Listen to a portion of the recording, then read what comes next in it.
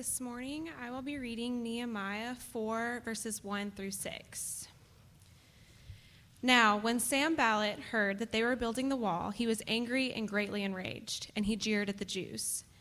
And he said in the presence of his brothers and the army of Samaria, "What are these feeble Jews doing? Will they restore it for themselves? Will they sacrifice? Will they finish up in one day? Will they revive the stones out of heaps of rubbish, and burned ones at that?" Tobiah the Ammonite was beside him, and he said, "Yes, what they are building, if a fox goes up on it, he will break down their stone wall.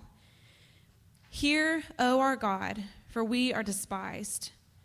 Turn back their taunt on their own heads, and give them up to be plundered in a land where they are captives.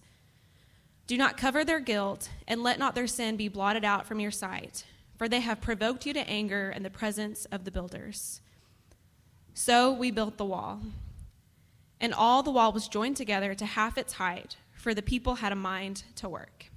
This is the word of the Lord.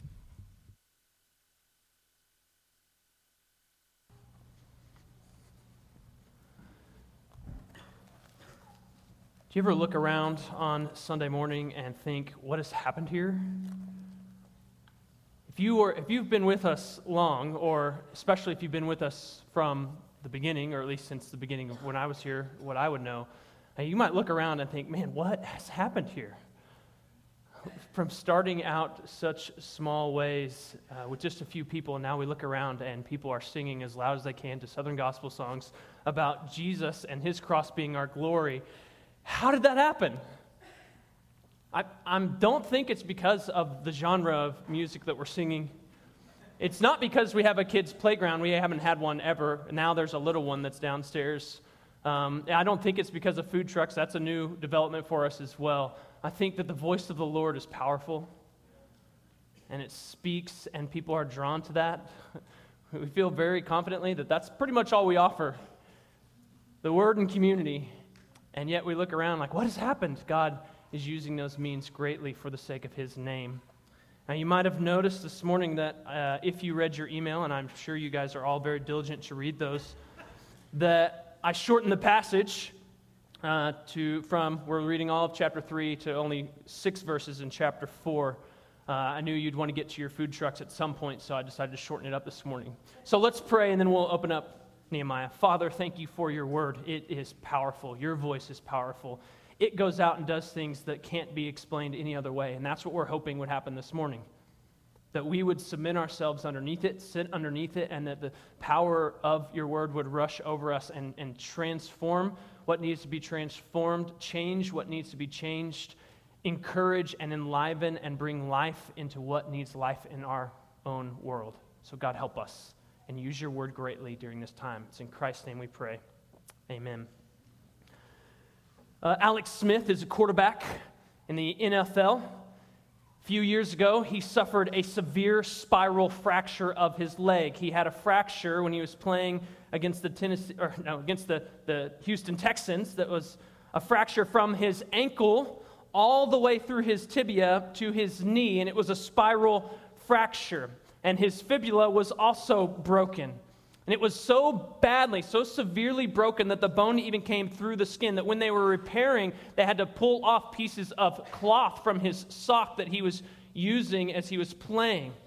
And such a difficult and severe spiral and compound and complex fracture required lots of plates and screws in his knee, but it also made him really susceptible to something else. The severity of the break and the break through the skin gave him a particular risk to infection. And if you've known this story, have heard of his story, he did suffer from severe infections. Even though they put him on antibiotics, they had to keep going in day after day because he had a severe infection that almost cost him his life and his leg. And so he faced setback after setback after setback because of the severity of the brokenness of his leg. And before he could play again, he had to fight just to keep his life. He had to fight to keep his leg. He had to fight so he could walk again before he ever could think about football. Now, we're pretty removed from the culture and the setting that the Israelites had as they are back in the Promised Land after exile, but maybe we can compare their broken situation with Alex Smith's knee. And here they are. They have been utterly devastated. They have suffered a severe breaking, judged by God because of their sin, and taken out of the land. And it wasn't something that's just like, we moved you, but we're going to leave everything intact. They came and they broke down the walls. They destroyed them and burned the temple with fire. They are left in the Promised Land, in Jerusalem, with rubble. And so when 70 years later, when God faithfully fulfills his promise to return his people back to the Promised Land, they're not strong either. Apparently, when you're in exile, they're not huge fans of making sure the people they have in exile are prospering greatly and are the strong ones and have mighty armies. And so the people that goes back is kind of, in a sense, a ragged bunch. And they're not even that numerous. And so they go back into the land, and they're in a pretty tenuous position. The wall has suffered a compound break. It's going to require, in and of itself, just the break itself is going to require significant work. And they're a small people. And because of the severity of the break and the weakness of the Jews, they are susceptible to all sorts of infectious setbacks. There's all sorts of risks for them for infection to come in and utterly devastate any sort of work that they would have in putting it back together. There's infectious opposition all around them. When we think about it rightly, we need to know that they may not survive this. Not only is the wall in jeopardy, but the very people of God are in jeopardy here. They may not make it through. They may be so demoralized that they, as a people, and have this unique identity, they may cease to exist as that people with that unique identity. And Nehemiah 3 shows us something different. Though infection does play a part, there's cooperation to build. And chapter 4 shows us how they start to begin to navigate all the opposition and the infection that comes their way. Chapter 2, verse 17, Nehemiah called his fellow Jews. He says, "Come, let us build." And in chapter 2, verse 18, right after that, they are in with this mission. They said, let's build. Let's rise up and build they did. So bear with me with my pronunciations here in chapter 3 as I read this, but let's be reminded that this is God's holy word. Then Eliashib, the high priest, he rose up with his brothers, the priests, and they built the sheep gate. They consecrated it and set its doors. They consecrated it as far as the Tower of the 100, as far as the Tower of Hananel, and next to him the men of Jericho built, and next to them Zachar, the son of Imri, built. The sons of Hasaneah built the fish gate. They laid its beams, and they set its doors, its bolts, and its bars, and next to him Meremoth, the son of Uriah, the son of Hakaz, repaired, and next to them Meshullam, the son of Berechiah, the son of Meshezabel, repaired. And next to them, Zadok, the son of Baanah, repaired. And next to them, the Tekoites repaired, but their nobles would not stoop to serve their Lord. Joiada, the son of Paseah, and Meshullam, the son of Besodeiah, repaired the gate of Yeshana. They laid its beams and set its doors, its bolts, and its bars. And next to them repaired Melatiah, the Gibeonite, and Jadon, the Meronothite, the men of Gibeon and of Mizpah, the seat of the governor of the province beyond the river. Next to them, Uziel, the son of Herahiah, goldsmiths, repaired. Next to him, Hananiah, one of the perfumers, repaired, and they restored Jerusalem as far as the broad wall. Next to them, Rephaiah, the son of Hur, ruler of half the district of Jerusalem, repaired. Next to them, Jedaiah, son of Heramoth, repaired opposite the house, and next to him, Hattush, the son of Hashabneah, repaired. Malchijah, the son of Harim, and Hashab, the son of Pahath Moab, repaired another section of the Tower of the Ovens. And next to him, Shallum, the son of Halohesh, ruler of half the district of Jerusalem, repaired, he and his daughters. Hanan and the inhabitants of Zanoah repaired the valley gate. And they built and set its doors, its bolts, its bars, and repaired 1,000 cubits of the wall as far as the dung gate. Malchijah, the son of Rechab, ruler of the district of Beth Haccherem, repaired the dung gate. He rebuilt it and set its doors, its bolts, and its bars. And Shallum, the son of Kol-Hozeh, ruler of the district of Mizpah, repaired the fountain gate. He built it and covered it and set its doors, its bolts, its bars. And he built the wall of the pool of Shelah of the king's garden as far as the stairs that go down from the city of David. After him, Nehemiah, not that Nehemiah, the son of Azbuk, ruler of half the district of Beth-zur, repaired to the point opposite the tombs of David as far as the artificial pool and as far as the house of the mighty men. After him, the Levites repaired. Rehum, the son of Bani, next to him, Hashabiah, ruler of half the district of Keilah, repaired for his district. And after him, the brothers repaired. Babai, the son of Henadad, the ruler of half the district of Keilah. Next to him, Ezer, the son of Jeshua, ruler of Mizpah, repaired another section opposite the ascent to the armory at the buttress.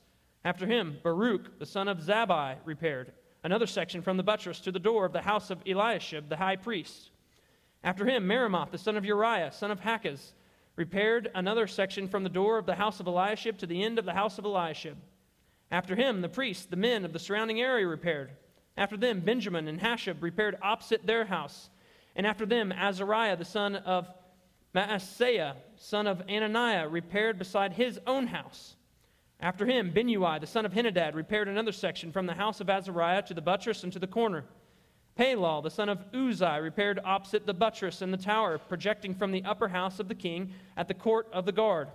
After him, Pedaiah, the son of Parosh, and the temple servants living on Ophel, repaired to the point opposite of the water gate on the east and the projecting tower. And after him, the Tekoites repaired another section opposite the great projecting tower as far as the wall of Ophel. Above the horse gate, the priests repaired, each one opposite his own house. And after them, Zadok, the son of Immer, repaired opposite his own house.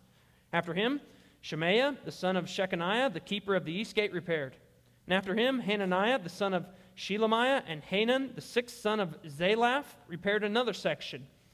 After him, Meshullam, the son of Berechiah, repaired opposite his chamber. And after him, Malchijah, one of the goldsmiths, repaired as far as the house of the temple servants and of the merchants opposite the muster gate, and to the upper chamber of the corner. And between the upper chamber of the corner and the sheep gate, the goldsmiths and the merchants repaired.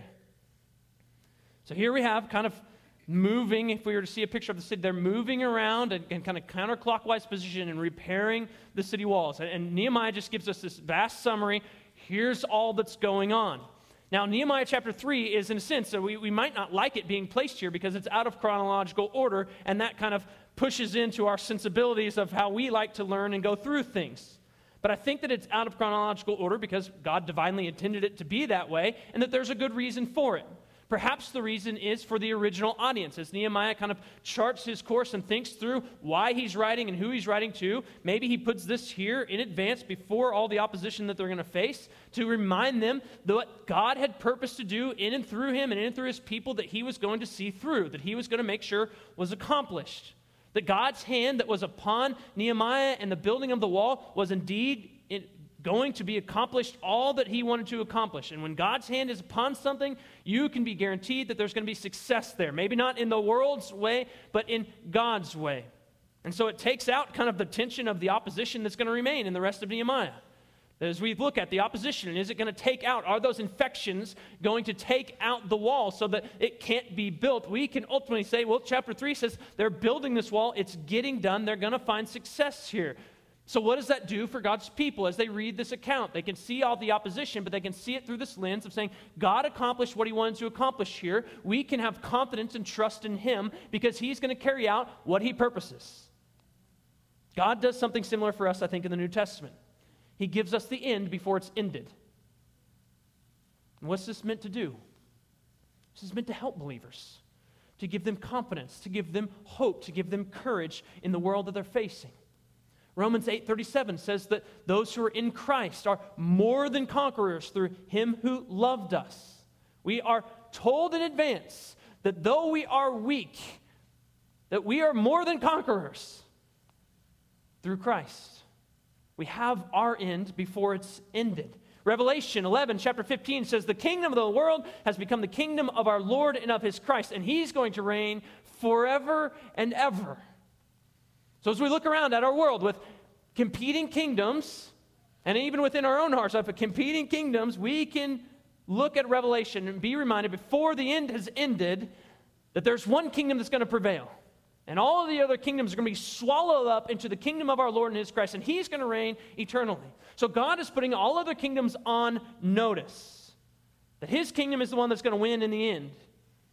And Revelation ends with God as the Omega, reigning and ruling over all things with his people with him, so that believers can know that no matter what all is going on, that we're moving in a direction. And God's hand is upon history.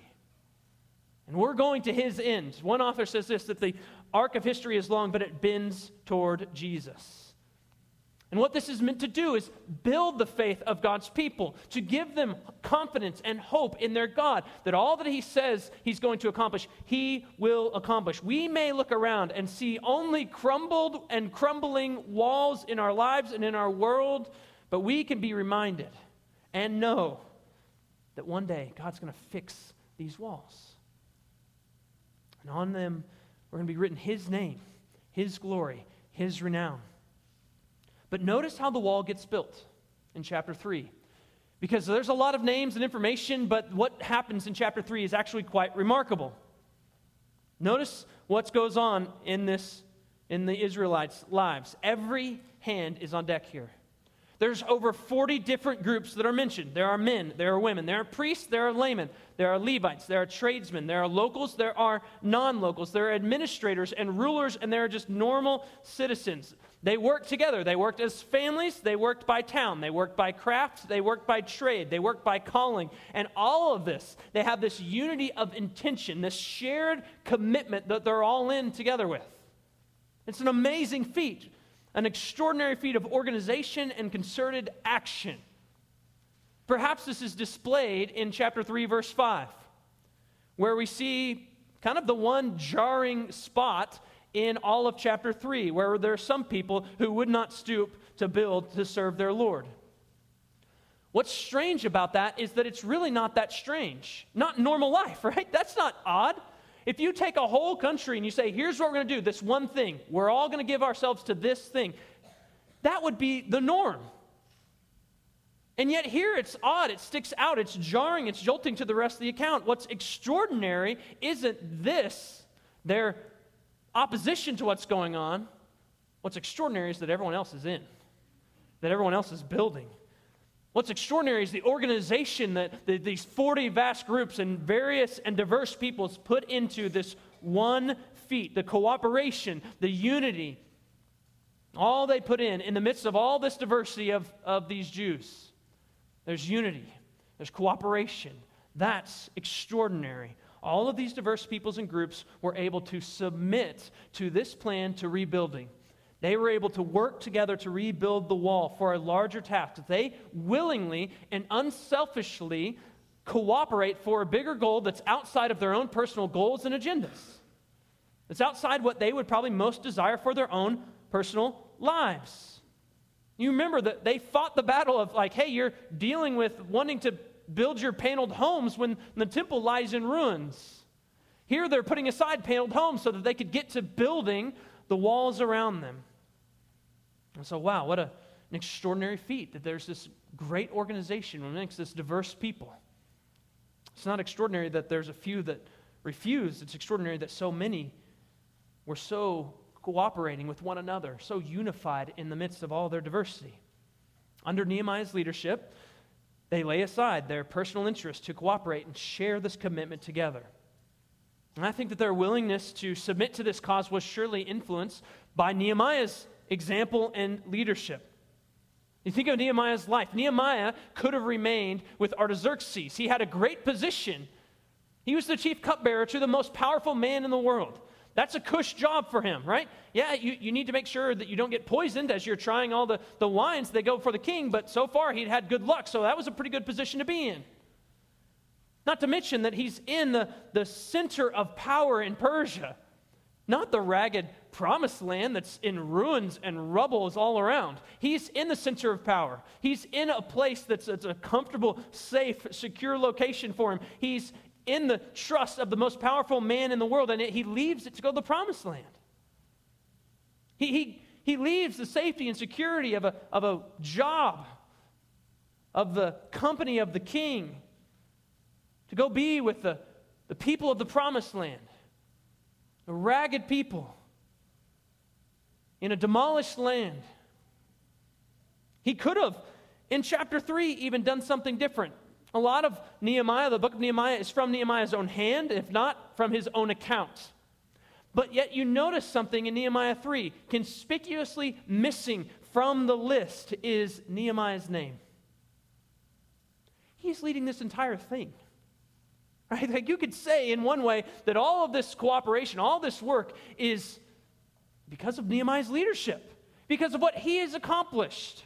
And yet he doesn't even have his name or any of his accomplishments in this list. His name is missing. Why?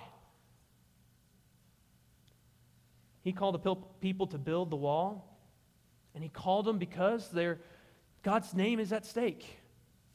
Because we're suffering from the scorn of the nations that should be coming to the city and knowing that this is the city of the great king. They should be looking at the city and looking at this people and then pointing them to their great God. He wants them to reflect that. God's name is on the line. His glory is on the line. That's why he encouraged them to build. That's what he had called them to do, saying that God's name is at stake in this. He encouraged them. Chapter 2, verse 18, here's how I want to encourage you. Not that I'm a strong, great leader and going to get all these things going, but God's hand is upon us. And so likely, when chapter 3 is being written, he's influencing it to make sure that his name isn't written so that the people would be encouraged by God's hand at work, not a man's. And so his name is missing. And so here I think of Nehemiah. Here's one to follow. A man that's willing to leave and sacrifice for the sake of other people, for the sake of the name of his God. Here's one who's willing to lay aside self-interest, self-agendas, his own safety, his own comfort, his own securities, and for God's name and the good of God's people, go to a place that he had not been to work on something that had vastly outsized the people that lived there. And church, we too have such a man. Nehemiah's leadership and sacrifice is great, but it pales to one who would come after him. In Philippians chapter 2, we read of this man Jesus, who though he was in the form of God, did not count equality with God a thing to be grasped. But he emptied himself by taking the form of a servant, and being born in the likeness of men, being found in human form, he humbled himself by becoming obedient to the point of death, even death on a cross. Jesus was receiving from eternity past with the Father and the Spirit this perfection of unity, perfection of relationship, receiving the glory and honor in relationship within the Trinity that he deserves. And he leaves that. He adds to his deity humanity, being born as a man. And then by the people that he created, they were created through him and for him. He is willing to suffer at their hands, not only their scorn, but their brutal attacks against him, indeed leading all the way to his death. The one who is eternal dies. That's a man worth following. And this man is one who's now leading a diverse global family, not to build a wall, but to build the kingdom. And that kingdom has a known end. We read about it in Revelation. That kingdom is going to swallow up all of the kingdoms. It's going to be the one kingdom that remains in the end. And because of his work, his coming, his death, his resurrection, among people that are very diverse, this diverse global people, he has broken down walls of hostility, he himself being their peace, so that people from all sorts of different backgrounds who may have hated each other before can all of a sudden come together and say, he's the one that we're most in on. He's the name that we care about the most. We're all for him. And so if you're with him, then we're together on this so that we can work in ways that the world doesn't understand. This gives us a freedom to follow him, to lay aside our selfish interests and selfish agendas and selfish concerns, to unite for the sake of his name and his glory, to carry his mission throughout this earth so that the praise of God's name would cover the earth as the waters cover the sea. And we know the end. So as we go, we can do this mission with confidence and hope that all that he has put his hand upon is going to succeed. And so we know that God's fame is going to be renowned. That it's going to go out throughout all the world. And The greatness of this is that he invites puny, weak, sinful people to be a part if we would just lay aside our own life and take up his. What a privilege that we get to carry forward this mission, that we get to unite with people of all sorts of diverse backgrounds to go and live for this man. There's a saying, I'm sure you've heard it, I think Hudson Taylor said it, God's will done God's way will never lack God's supply. I think as we read Nehemiah, we might want to add to that this reality of opposition. God's will done God's way is never going to lack God's supply, but also the enemy's opposition. They always seem to go together. And we see that in chapter 4 again. In fact, we're going to get a large dose of it in chapter 4. Look at verse 1 and 2 of chapter 4. When Sanballat heard that they were building, what does he do? God's will, God's supply, like we see all this here, opposition from the enemy. He's very angry, greatly enraged, and he jeered at the Jews, and he said in the presence of his brothers of the army of Samaria, what are these feeble Jews doing? Will they restore this for themselves? Will they sacrifice? Will they finish up in a day? Will they revive the stones out of the heaps of rubbish and the burned ones at that? In 2 Kings chapter 18, this is before the Israelites were in exile. There was Assyria was the power, and there was the kind of the leader of Assyria, maybe even kind of in a similar position as Nehemiah would have been to Artaxerxes the king. He rolls up to Jerusalem with his army, and he starts taunting the people of God. And while the Assyrians wouldn't have spoken Hebrew, he speaks in Hebrew just so that they can make sure they hear the taunt in an extra special way. And he says, 2 Kings chapter 18, verse 28, this is the Rabshakeh, and he stood and he called out in a loud voice in the language of Judah, hear the word of the great king, the king of Assyria. Thus says the king, do not let Hezekiah, that's the king of Israel at the time, don't let him deceive you. He will not be able to deliver you out of my hand. Do not let Hezekiah make you trust in the Lord by saying, the Lord will surely deliver us, and this city will not be given into the hand of the king of Syria. Do not listen to Hezekiah, for thus says the king of Assyria, make your peace with me, and come out with me to me. Then each one of you will eat of his own vine, and eat of his own fig tree, and each of you will drink the water of his own cistern. Doesn't that sound nice? And until I come to you and take away your land like your own land, a land of grain and wine, and a land of bread and vineyards, and a land of olive trees and honey, that you may live and not die. And do not listen to Hezekiah when he misleads you by saying, the Lord will deliver us. Has any of the gods of the nations ever delivered his land out of the hand of the king of Assyria? Where are the gods of Hamath and Arpad? Where are the gods of Sepharvaim, Hena, and Ivah? Have they delivered Samaria out of my hand? Who among all the gods of lands have delivered their lands out of my hand, that the Lord should deliver Jerusalem out of my hand? Now what's he doing? With his army, he's rallying them, right? Hey guys, you see this, people? We've already defeated tons like them. Our God will be for us. It'll be just fine. But you know what he's also doing? He speaks in Hebrew so that the people of God will hear as well. He wants them to know. This isn't just a message for Hezekiah. It's to all of you. You're getting ready to be destroyed. We're bringing down the thunder. You might want to stop it right now before it happens because it's not going to be good. And if he says, oh, our God's going to deliver us, don't listen to him. We've heard that before, and we've destroyed all those people too. It's a scare tactic. He's trying to intimidate and rally his troops. Sanballat is doing the same thing. He's doing this in the hearing of the people of God as he asks these questions, as he jeers and taunts. He makes sure that they hear what's going on. He rolls up with his army, and he is doing something similar here. He's trying to boost the morale of his people and crush the morale of the Jews. Demoralize them, discourage them, paralyze them from working, bring great fear and dread upon them. And so he asks these questions. Can such a feeble people do this? They're tiny. Look at all the rubble. Even that, he says, do they even know what they're getting into? I mean, do they really know how bad this is and how hard it's going to be to rebuild this? This is way worse than they know. They're way more feeble than they know. Can they even do this? And he also adds up, well, are they going to sacrifice?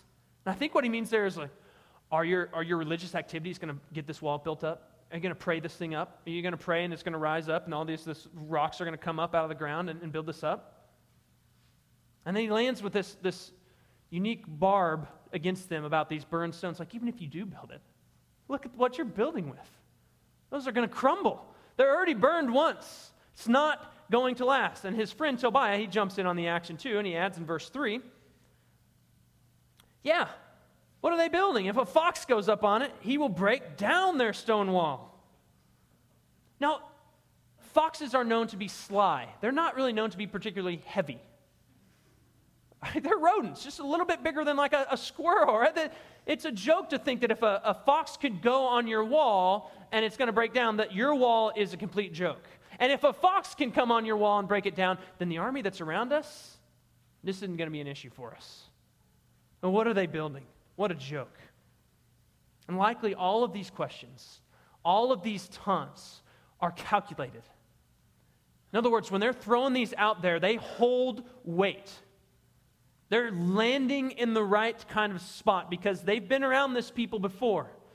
They have specific questions, specific taunts to maximize the fear and the dread upon the people of God.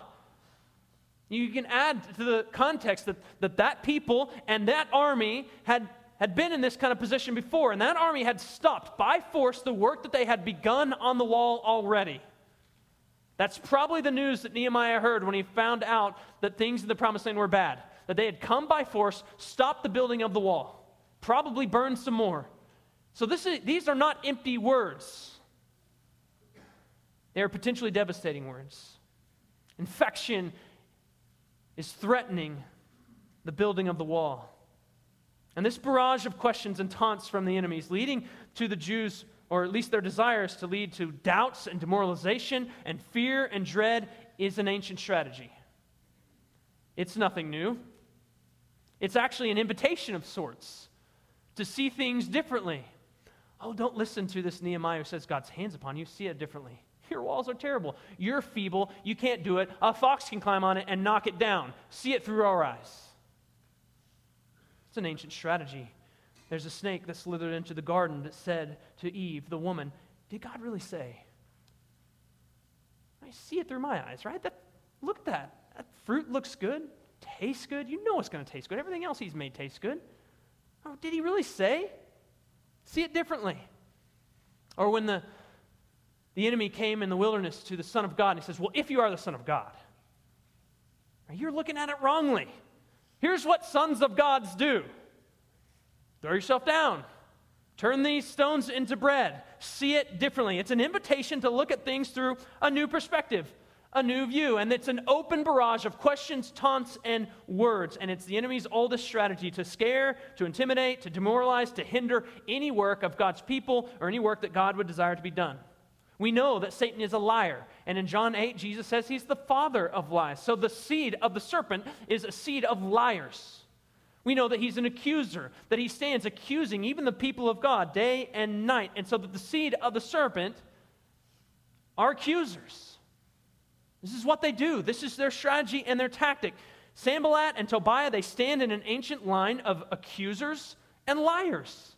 And so here they are, accusing, lying, seeking the opposite of the good of God's people. When that good is being sought after, it greatly enrages them. They're seeking to hinder the work of God's people however they can.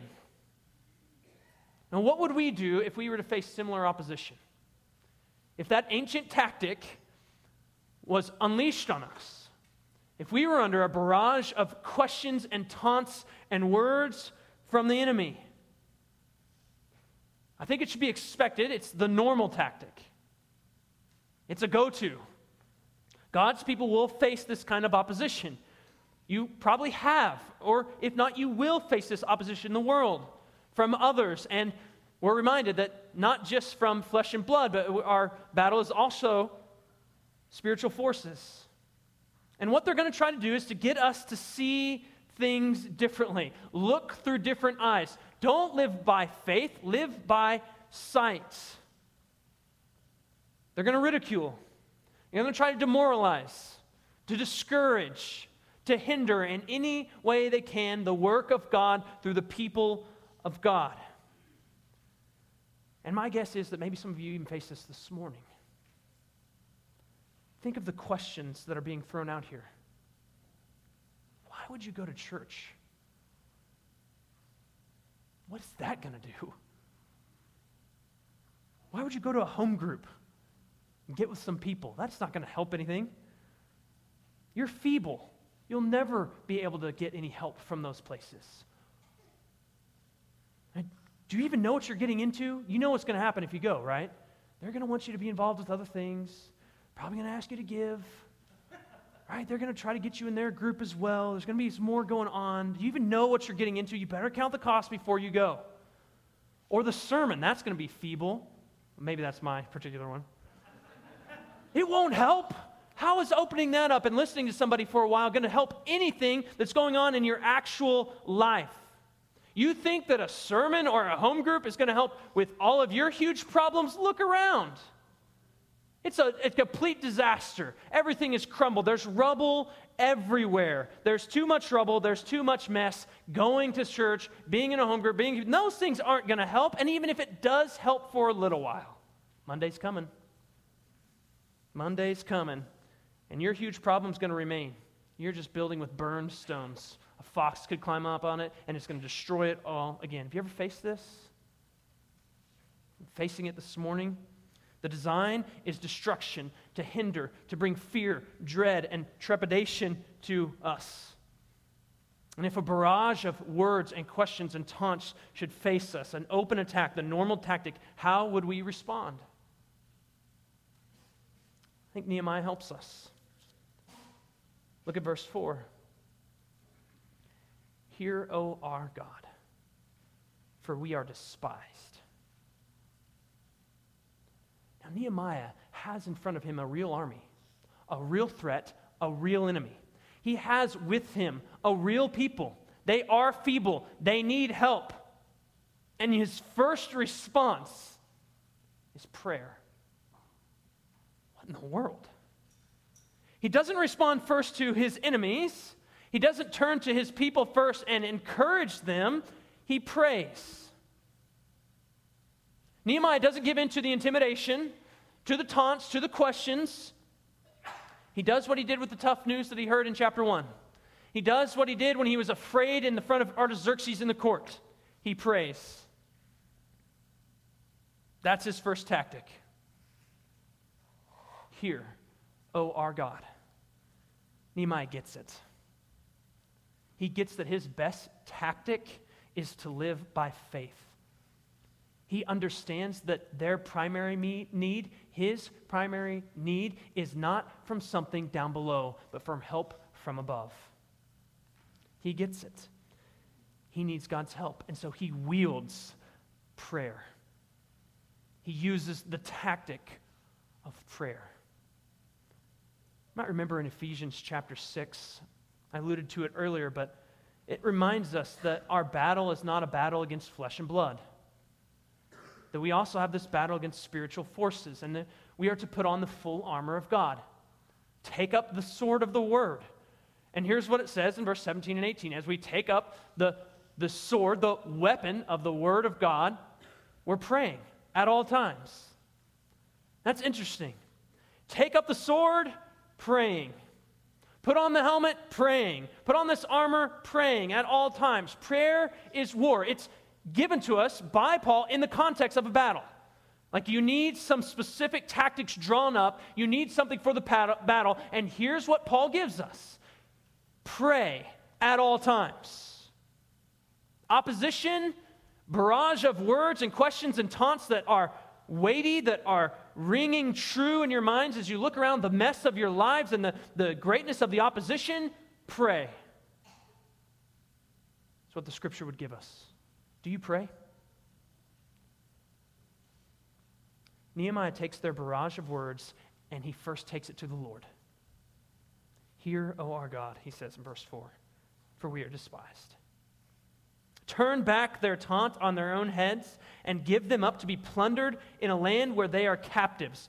Do not cover their guilt, and let not their sin be blotted out from your sight, for they have provoked you to anger in the presence of the builders. Now that's an interesting prayer. This is what we would call an imprecatory prayer. It's a call for God to judge their enemies. Now I would note here that Nehemiah shows restraint. Nehemiah doesn't pray for some personal vengeance. He doesn't pray for some sort of personal vendetta that he has against them. Like, I've heard enough of Sanballat. He annoys me. Take him out. He doesn't do that. Here's what he does. He prays for God. In other words, he's calling on God to be the primary actor in this. So he's submitting himself to God, and he wants God to act against sin. He doesn't want God to act in general, but against sin. And we know, of course, that Sanballat and Tobiah are sinners walking in their sin, and Nehemiah wants God to work against that. So he shows restraint. He submits, I think, the situation to God for his evaluation as he calls on him. Oh Lord, hear this. It's up to you what you do with it, but I want you to act against our enemy. There's not a personal vendetta. He submits the situation to his God. Now let's remember, as we think through his prayer here, that probably seems a little bit harsh. What's at stake? Because Nehemiah encouraged the people to build because God's name was on the line. His glory is at stake. This is the city of the great king. Nations should be coming here and worshiping and adoring the greatness of our God because of what they see here. And they're not. They're taunting us. They hold us in scorn and derision. God's name is on the line here. God's name is on the line in the wall and in Jerusalem and in God's people. For Nehemiah, for these people, it's about God's purposes. It's about God's glory. And so he sees their taunts and their questions, and he hears their barrage of words, and he sees them as an affront to God, as a slight to the work that God has called them to do. Verse 4, he says, we are despised. Verse 5, he says, they provoked you. And where that's the case, where God's name is on the line and there's an affront to God, a taunt against God and his name, a slight to the work of God or to the people of God, when that's the case in the Scripture, these types of prayers follow from the faithful. You look in the Psalms, and these kind of prayers are all over the place. And you think about the context of some of them as they were praying those prayers. It was in great opposition from the enemies of the people of God, from enemies of God, from pagan rulers and kings, and those who would have anything to do with the name of God destroyed. And these kind of prayers come out. And I think one author gives us a helpful explanation that the key principle here is stated in Psalm 139. This is one example. You will find many if you read the Psalms. Do I not hate those who hate you, O Lord? I have nothing but hatred for them. I count them my enemies. Now, that's a tough prayer. He goes on to say that the nearer we come to this state of mind, which is what? A spin-off from the desire that God's will would be done, that his kingdom would come, that his name be hallowed and glorified. You heard those before? Those are New Testament prayers from Jesus that he told us to pray. The less problem we shall have with vengeance prayers. Maybe prayers like what we read here from Nehemiah, imprecatory prayers, seem harsh and uncomfortable to us because God's name means so little to us. Because his glory and renown isn't something that we're willing to step up and defend. I think that indifference to the opposition of God's people, indifference to the taunts against God's name, that should make us uncomfortable. Much more uncomfortable than any of these imprecatory prayers. If God's name and if God's glory, if God's purposes are on the line, then is there room for indifference among God's faithful? Those who are called by his name? Those who are instructed to eat, drink, and do whatever they do to his glory? Those who are instructed to pray, hallowed be your name? Your kingdom come? Your will be done? Is there room for indifference among that people? How could those who love God with all their heart, soul, mind, and strength, who pray, hallowed be your name in every situation, be indifferent when his name is being attacked? Well, that's why these uncomfortable imprecatory prayers are all over the Psalms and in Nehemiah and elsewhere in the Scripture. God's name is on the line. And yet, as you read the Psalms, you know that imprecatory Psalms aren't all that the Psalms include. Right? There's Psalms of praise. There are psalms of adoration of God. And so we don't just want to read one psalm, an imprecatory psalm, and say, oh my goodness, we can never pray this. We take it as a fuller picture, all the psalms. Here's what God has given his people to pray. We pray for justice and for mercy. We pray for them to see God's name and for them to be brought down. We pray for all of those things, and I think we could say the same of Nehemiah too. He doesn't have everything here in this one prayer. So before we're too harsh on him and his prayer, we say, this isn't all that Nehemiah prayed. We don't know if he prayed for Sanballat and Tobiah to be converted and join them in their building or not.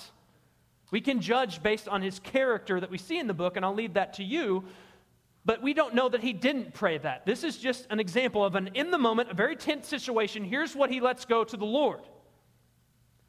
So the question remains, what are we to do with these prayers? What are we to do with Nehemiah's prayer here? What are we to do with these imprecatory prayers in the Psalms? Are they an example for how we should pray to opposition, to a barrage of words and taunts against us?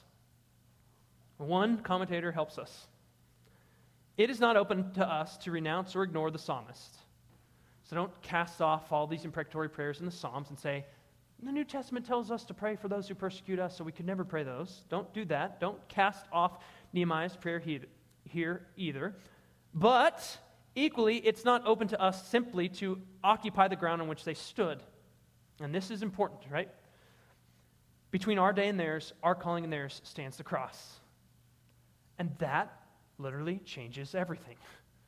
We are not standing on the same ground that they are standing on. They didn't have the same information and knowledge and revelation from God that we have. So we don't ignore it or renounce it, but we think through it rightly based on our day, not theirs, our calling, and on this side of the cross. And so how do we deal with it? How do we pray then if we're not on the same ground?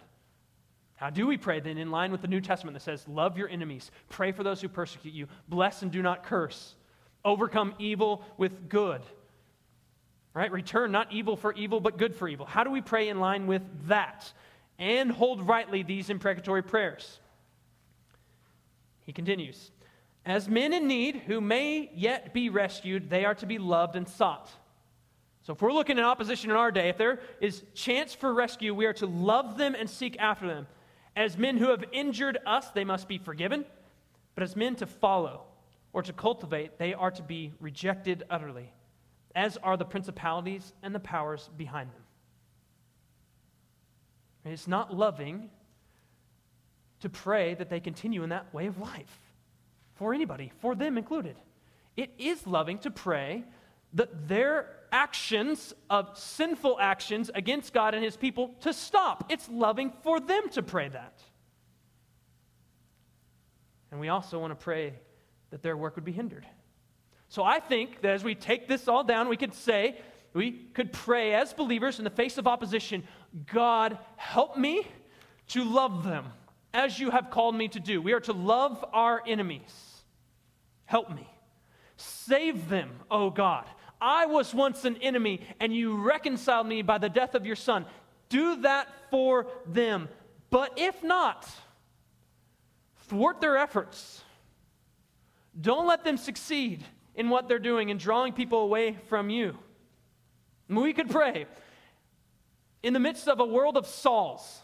God, you know Saul. Help me to love Saul. Some believers had to face that, right? You need to go to Saul. Like, I don't know. He's a bad guy. He kills people. Help us to love the Sauls, but God, turn them into Pauls. Transform them, change them, or at least prevent them from harming more of God's people and carrying them away into prison and killing them. Here's what we know in all cases. We pray.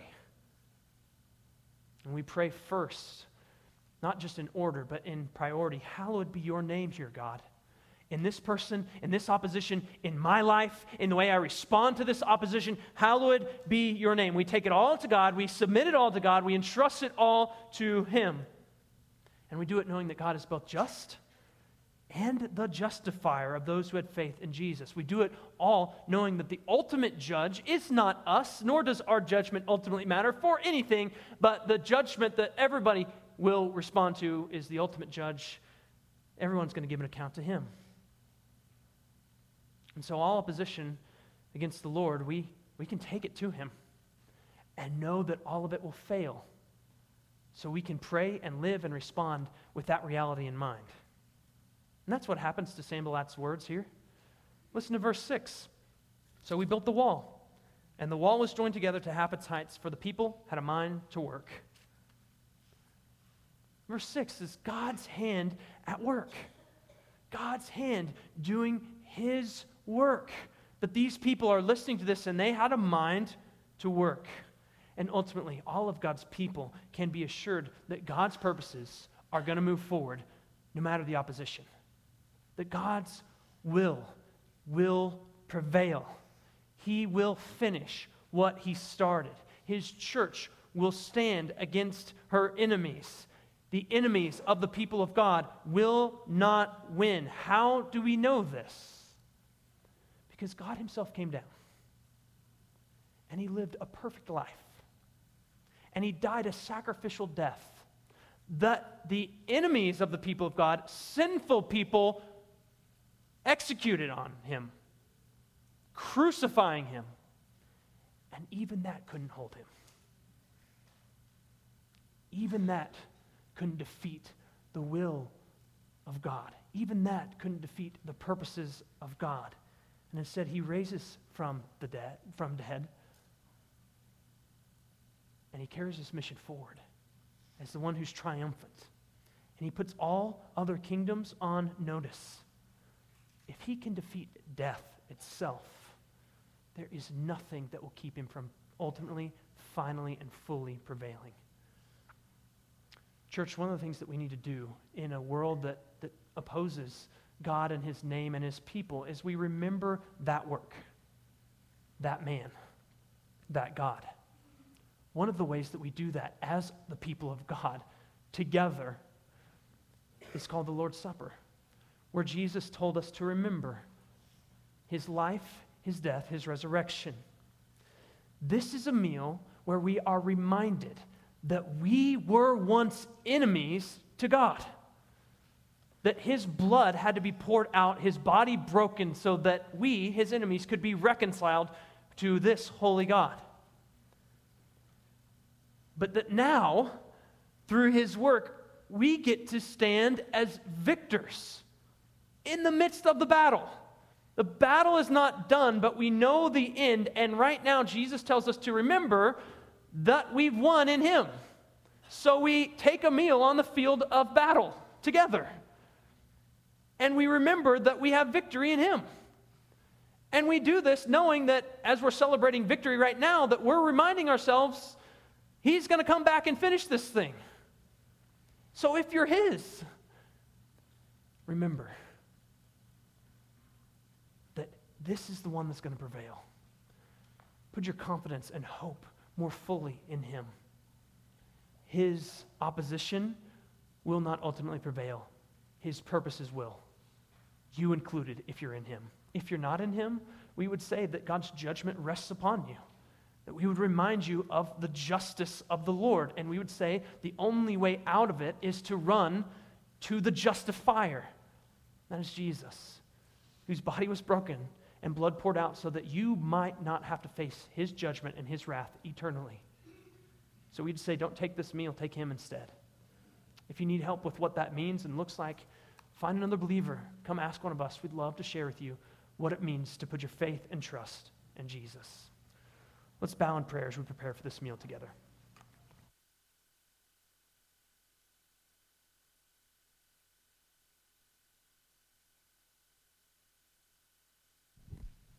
Let's pray. Father in heaven, you are great. There is none beside you. You tell the world, you tell your enemies what you're going to do and how you're going to do it, and then you do it.